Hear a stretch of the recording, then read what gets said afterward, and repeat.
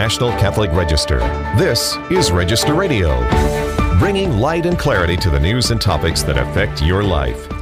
Pope Francis recently called on the international community to ban surrogacy. His words are a welcome aid to pro-life advocates in Michigan, which is about to become one of the most surrogacy-friendly jurisdictions in the world. That's what Genevieve Marnon, Legislative Director of the Right to Life of Michigan, told the Register. Genevieve joins us today. But first we turn to another topic that Pope Francis has talked about recently, and most of us don't like to think about this topic, and that's the reality of hell. Father Jeffery Kirby joins us now. I'm Jeanette DeMello, Executive Director of the National Catholic Register and Catholic News Agency, and your host here on Register Radio. I'm joined by my co-host, Matthew Bunson, who is EWTN News' Vice President and Editorial Director. Hey, Matthew. Hello, good to be with you. Hello. Not a happy topic. I know, not a happy topic. And Father Jeff Kirby's like, I always get these dense topics. But well, I'm glad he does. Yeah. So, Father Kirby, you have been with us most recently talking about another one of these topics. Pope Francis wades into. You're the pastor of Our Lady of Grace Parish in Indian Land, South Carolina, and Father Kirby's also a moral theologian and a missionary of mercy appointed by Pope Francis. So in many ways, it's good that you are here to talk about this topic of hell, especially as a missionary of mercy, because it's something that we all really need to be thinking about. But let me set up for a second what happened, right? So in an interview on Italy's most popular primetime talk show, Pope Francis said he likes to think of hell as empty. And when asked by the interviewer how he imagines hell, Pope Francis gave a response, a brief one. He said, well, I'm going to say it's not a dogma of faith. This is my personal opinion, but I like to think of hell as empty. I hope it is, Pope Francis said. And this kind of caused a little bit of a stir. And I think we're going to hear why that causes a stir, sometimes causes confusion, things said in short bits like this that have a lot of theology. But Father Kirby, thank you for joining us on this topic. My pleasure, Jeanette. Thank you for the opportunity. So, as I said, Pope Francis talked about this many times. He has famously had a conversation with Eugenio Scafari, who is a late Italian journalist, the editor-in-chief of L'Espresso, and he's an atheist, and they used to have these conversations, and he would often cobble together from memory the words of Pope Francis, and they talked about hell at times. But now it's his own opinion, that it's his own words. We're hearing him speak about what he thinks about hell. What's your take on his comments? So first, I think what surprises me and maybe just catches most people off guard, even before he mentioned hell, just the fact that the Holy Father, Vicar of Christ, would say, well, it's not the dogma of the Church, but my opinion is. And that's just a little startling, because one would hope that the shepherds of the Church, that their opinions match the dogma of the Church. So just that dichotomy in itself is just disturbing. It explains a lot in terms of, it seems as if Pope Francis has opinions, by his own admission, he's indicating, that are different from the dogma of the Church. And again, just, at times we just want, that singularity of voice. Mm-hmm. There's a lot of voices already in this world. There's a lot of challenges to the dogma of the Church in this world as it is. And the faithful sometimes just want the teachings of the Church and the shepherds to echo those teachings faithfully and without needless theological opinion. That's the first point. And then the second point in terms of his teachings on hell is, the teachings on hell, obviously, when we speak about a place of eternal separation with God, a place of spiritual torment, that's serious enough. But the teachings on hell are intimately connected to our understandings of freedom, love, moral responsibility, cooperation with grace. You can't just remove one piece from the overall teaching, what we refer to as the analogy of faith. You can't just take one piece and say, will the others all stand intact? No, if you remove hell or say, I wish that hell were empty, then what you're ultimately saying is, I wish human beings weren't free. I wish human beings didn't have to cooperate with grace, and so on. And obviously, I don't think the Holy Father intended that, but we just have to be careful in terms of how we dissect or remove parts of the Church's teachings. And let me just say this in terms of hell. The Lord Jesus preached more about hell than he did about heaven. The Lord was more explicit in his description of hell than he was of heaven. No one in all of salvation history spoke more of hell than the Lord Jesus. I like in John's Gospel, chapter 8, the Lord tells us, I saw Satan fall like lightning from the sky. What he's telling us is he saw the rebellion of Lucifer. He saw the creation of hell. It's real. It's horrible. So horrible that he would come on a rescue mission in order to give us the opportunity by his grace to not go to hell. Right. Right, that's what he did. And so this is what really kind of causes the confusion is that the Pope, he's admittedly saying, I'm not preaching theology here. I'm just telling you what my hope is, right? He's saying, I hope it's empty, which would presume that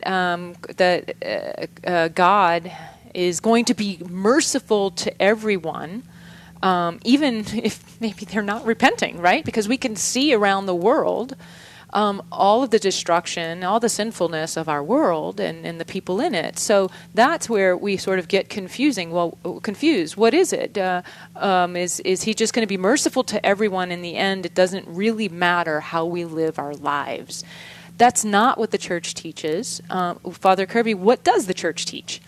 Yes, I think that when we start using mercy in that context, what we've done is we've redefined the word. Because biblically, mercy and justice are twins, and they smile at each other, and they enjoy being in each other's presence.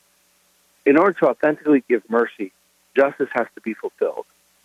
This is why the eternal Son of God died on the cross, to fulfill justice, and then so offer we, the children of God, the gift of mercy. So justice is not opposed to mercy, as if, if you say no, there's responsibility, there's accountability, there are consequences. Well, no, you have to dismiss all that because it's just mercy.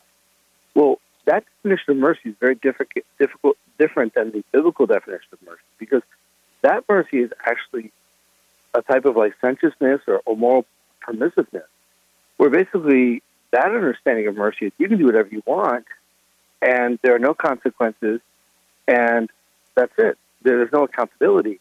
And the regrettable part about that is that level of mercy, that understanding of mercy, allows for no authentic love. It allows for no authentic expression of virtue. And ultimately, it doesn't allow for the cooperation of grace. So sometimes when I hear how mercy is being used, in reference to these questions about hell and so on, it's a definition of mercy that is not within our tradition, not within the Scriptures. Is there also a kind of crisis in eschatology and the four last things with hell in particular today? Oh my goodness, yes. I'll tell you, Matthew, certainly with hell, but I'll tell you, even with heaven, I've heard so many Christians say, well, when someone passes away, well, they're in a better place. Well, I don't want to go to a better place when I die. I want to go to heaven. You know what I mean? I want to be in the fellowship of the Father, the Son, and the Holy Spirit. So even heaven is kind of diminished a little bit, but certainly hell. In fact, we're told by Pew Research that most Catholics do not believe in hell, which means ultimately they don't believe in freedom, they don't believe in love, they don't believe in cooperation with grace. And then you can begin to question whether they really believe in the saving power of Jesus Christ. So definitely, I think the whole question of eschatology is in dire need of some stronger teaching and formation, catechesis. Because if we don't understand our goal, if we don't understand our purpose, which is to get to heaven, then we're not going to understand our lives. St. Thomas Aquinas, one of our great teachers, he says, the end does not justify the means, obviously, but the end orders the means. Very true. If I know I'm going to heaven, I don't want to go to hell. It orders everything else. I give mercy when I don't want to. I go the extra mile in selfless service when I don't want to. I'm willing to die to myself because I know what the goal of my life is, and I need to live and order my life in a way so I can get there. You know, Matthew mentioned the four last things, and of course that's death, judgment, heaven, and hell, and those are certainly things that are realities that we have to understand. I mean, we might want to hope that hell is empty, but we have to live like we believe it exists, and it's some place that we could go, right? It could be a destination. We might hope it's empty, but we have to live like we understand what it is and how you actually get there. So, Father, we don't have a lot of time left, but if someone's like, okay, I really don't understand hell. I really don't understand what you mean by freedom and hell, right? What do they need to know? Like, what's the nugget they need to walk away with to say, okay, hell is real, and I don't want to go there, so how do I have to live? Yes. So the simplest, and I think perhaps the most piercing way of understanding hell is we exist, and we are called to love. Hell is existing without love. With all the torment and the suffering and the insecurity and the restlessness that comes with that, it is to live forever without love. Outside the presence of God, outside of the presence of our loved ones who have achieved glory in heaven. So it is to be without God, without love, forever. It will never end. It is a horrific, terrible place. And I'll just say this, Jeanette, like, for us, we have to believe and live as if heaven and hell are real, because we know they do. And I'll say this, as shepherds of the church, myself as a local priest, I have to make sure I preach that to the faithful. We live in a relativistic world. We live in a world that tells us that God doesn't exist, right and wrong aren't real, prayer has no power. The faithful need to hear a consistent and clear voice from the shepherds. They don't need theological opinions. They're challenged enough. The faith is dismissed enough in our world. There has to be a robust reinforcement and clear teaching from the shepherds of the church. So, in other words, if we have to, if hell is the absence of love, if it's the absence of community and communion, if it's utter loneliness and isolation, then obviously we need to live in relationships that are founded on communion, not only with ourselves and with others, but with God, right? And I think that's where we need to turn our direction, is how do we have to live if we don't want to end up in hell? Father Kirby, these are important topics. I know they're difficult to talk about, and the last time you were on, we were talking about same-sex blessings, another challenging topic. But as I said when we were joking around before the show, you know, these are sad topics, but the more we talk about them, hopefully the merrier we will be in the next life. So thank you for being with us. My pleasure. God bless you. When we come back, we'll be joined by Genevieve Marnon, who is the Legislative Director of Michigan's Right to Life, and we will be talking about surrogacy. This is EWTN on Register Radio. Stay tuned for more. For nearly a century, the National Catholic Register has been moving minds, moving hearts, moving souls, and enriching our readers' lives by spreading the truth of the gospel. Today, that tradition continues with award-winning journalism that goes beyond any secular news service, while bringing much-needed light and clarity to the issues and events that affect you and your family's future. All with faithful and courageous reporting guided by the teachings of the Catholic Church. It's more important than ever to join Catholics who depend on the Register. Get 6 free issues today online at ncregister.com/radio or call 800-421-3230 and mention code radio. That's ncregister.com/radio or call 800-421-3230 and mention code radio. The National Catholic Register. Read faithfully. Let's return to Register Radio on EWTN. Welcome back. I'm Jeanette DeMello, Executive Director of the National Catholic Register and Catholic News Agency, and I'm here with Matthew Bunson, EWTN News' Vice President and Editorial Director and my show host, co-host, I should say. And we're talking about another topic that Pope Francis has recently spoken about, he talked about surrogacy and how it should be banned, basically prohibited within around the world.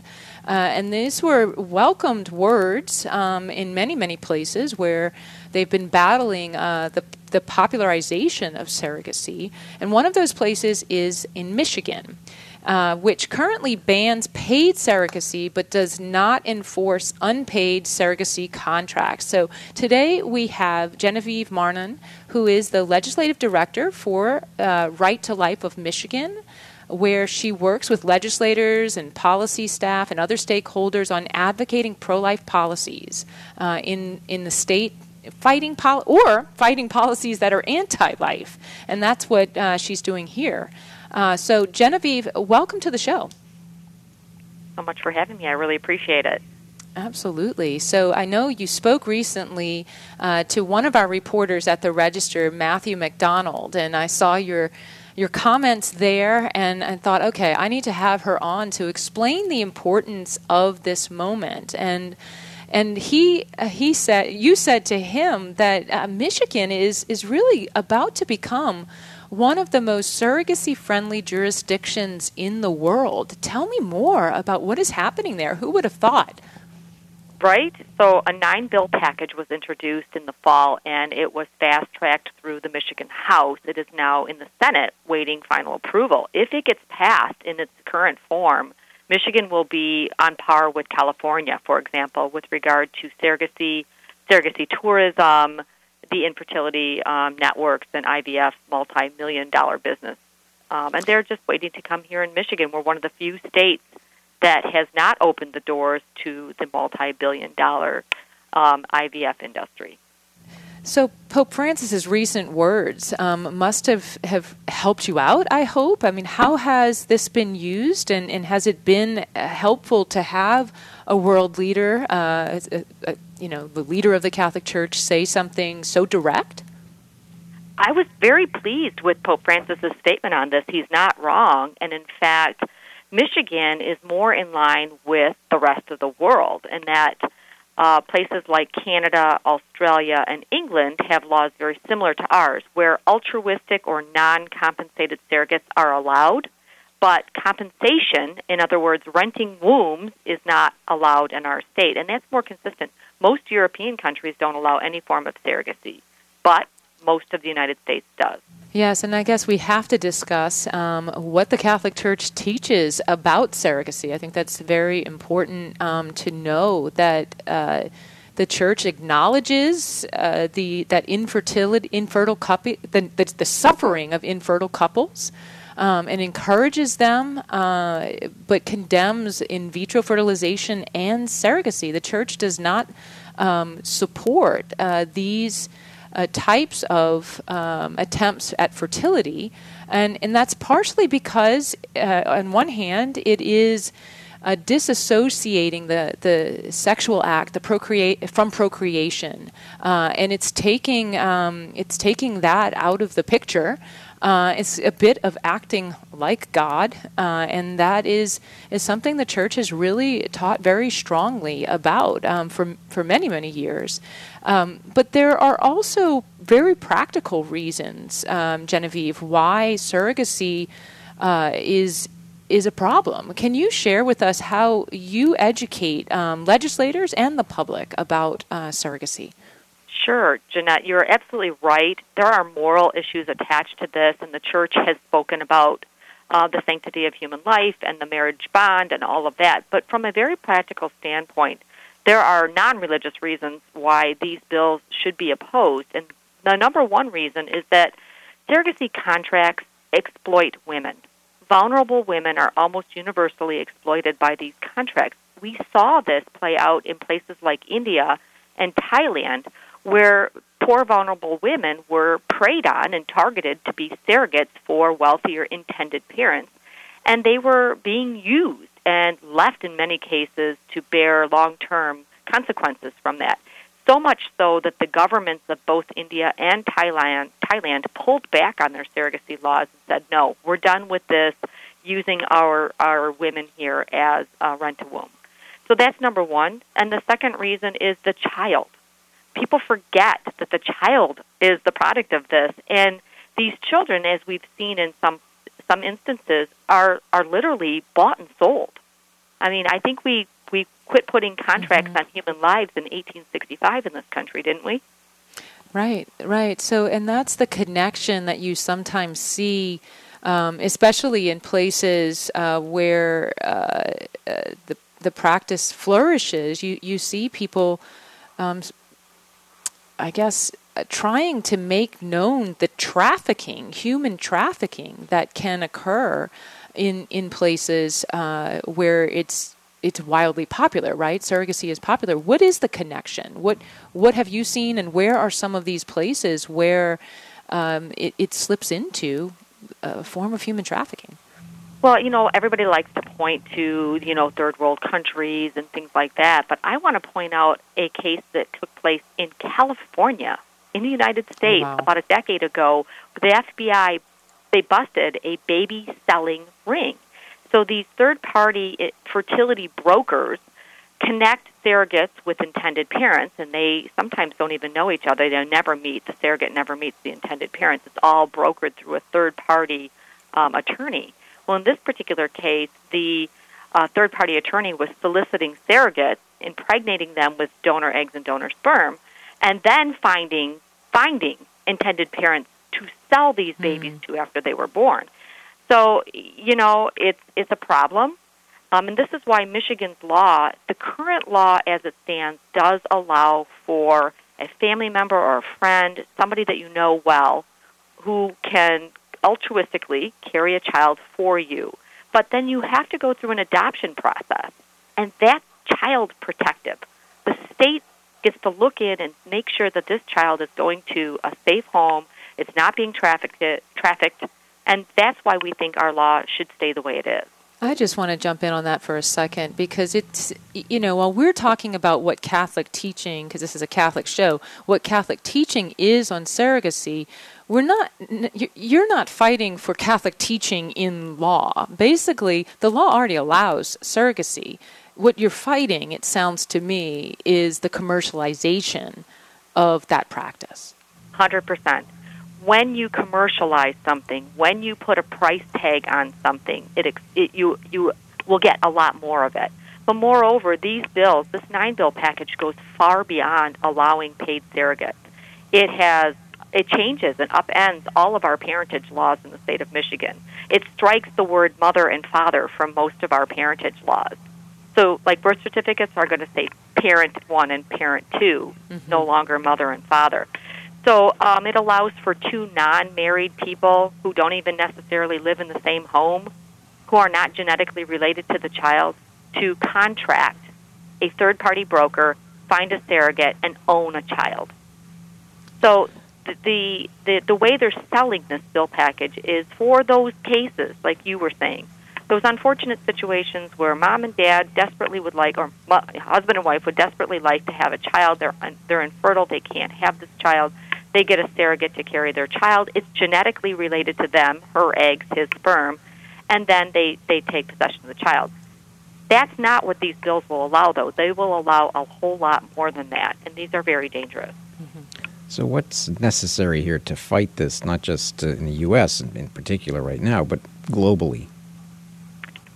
Well, we really need to highlight, Matthew, thank you for asking that, we really need to highlight the fact that surrogacy, contracted surrogacy, commercial surrogacy, always exploits women. Not always, but most of the time, because there's almost without exception a disparity between the income level of the intended parent and the surrogate. So it tends to prey on that. But you got to remember, too, donor eggs, that's a big market. You have to pay women for their eggs, but the consequences of going through egg harvesting have profound physical consequences on the egg donor. So those are things that we need to highlight. And moreover, the child. That's the thing people forget about. Surrogacy puts it's in the business of baby taking. It really is, both regard to big fertility and the big abortion, big fertility. They're kind of two sides of the same coin. But they regard children as an adult-pleasing commodity instead of the vulnerable people whose rights deserve to be protected. So you mentioned the child. I'm guessing, and I haven't followed this very closely, but surrogate children who were born through surrogacy, what have they said on the issue? Well, it's interesting. There's an entire group that's called Them Before Us, or Us Before Them, Us Before Them. And it is comprised of children who were born of assisted reproductive technologies and surrogacy. And this idea that somehow or another their genetic background is not important. They don't get to know who their genetic parents are because there's often used donor eggs and donor sperm. So they don't believe that this is how it should be, and they are vocally outspoken about it. Yeah, so they're speaking out. So that's very interesting. I'm sure you can find people on both sides of that issue, children born of surrogacy on both sides, but it is important to know that there's a group that is really speaking out to make their experience known. How's it going in Michigan? Well, unfortunately, the bills were introduced and they were fast-tracked and pushed through in a matter of 16 days in the Michigan House. Wow. They now sit in the Senate where there is a two-seat majority, Democrat majority. Not that you have to be a Republican or a Democrat on this issue, but it seems to be very much being pushed by the Democratic Party. They're all bill sponsors. So unless people really speak up about this and really point out the dangers involved to both the women and the children, I'm afraid these may get pushed through. Unfortunate. It's very unfortunate. Well, Genevieve Marnon, I am very grateful for your time. Genevieve is with Michigan's Right to Life, and we're talking about surrogacy. She spoke to Matt McDonald on whose article was published at ncregister.com. You can find that article there. It's titled, Pope's Condemnation of Skyrocketing Surrogacy Market Touches a Nerve with Some and Encourages Others. Genevieve, thank you so much for being with us. Jeanette, Matthew, thank you so much for having me. Remember, for more news, analysis, and commentary, check out the National Catholic Register online at ncregister.com. Thanks for joining us here on Register Radio on EWTN, together with Matthew Bunson and today's producer, Ace McKay. I'm Jeanette DeMello, and I pray until next week, may God bless you.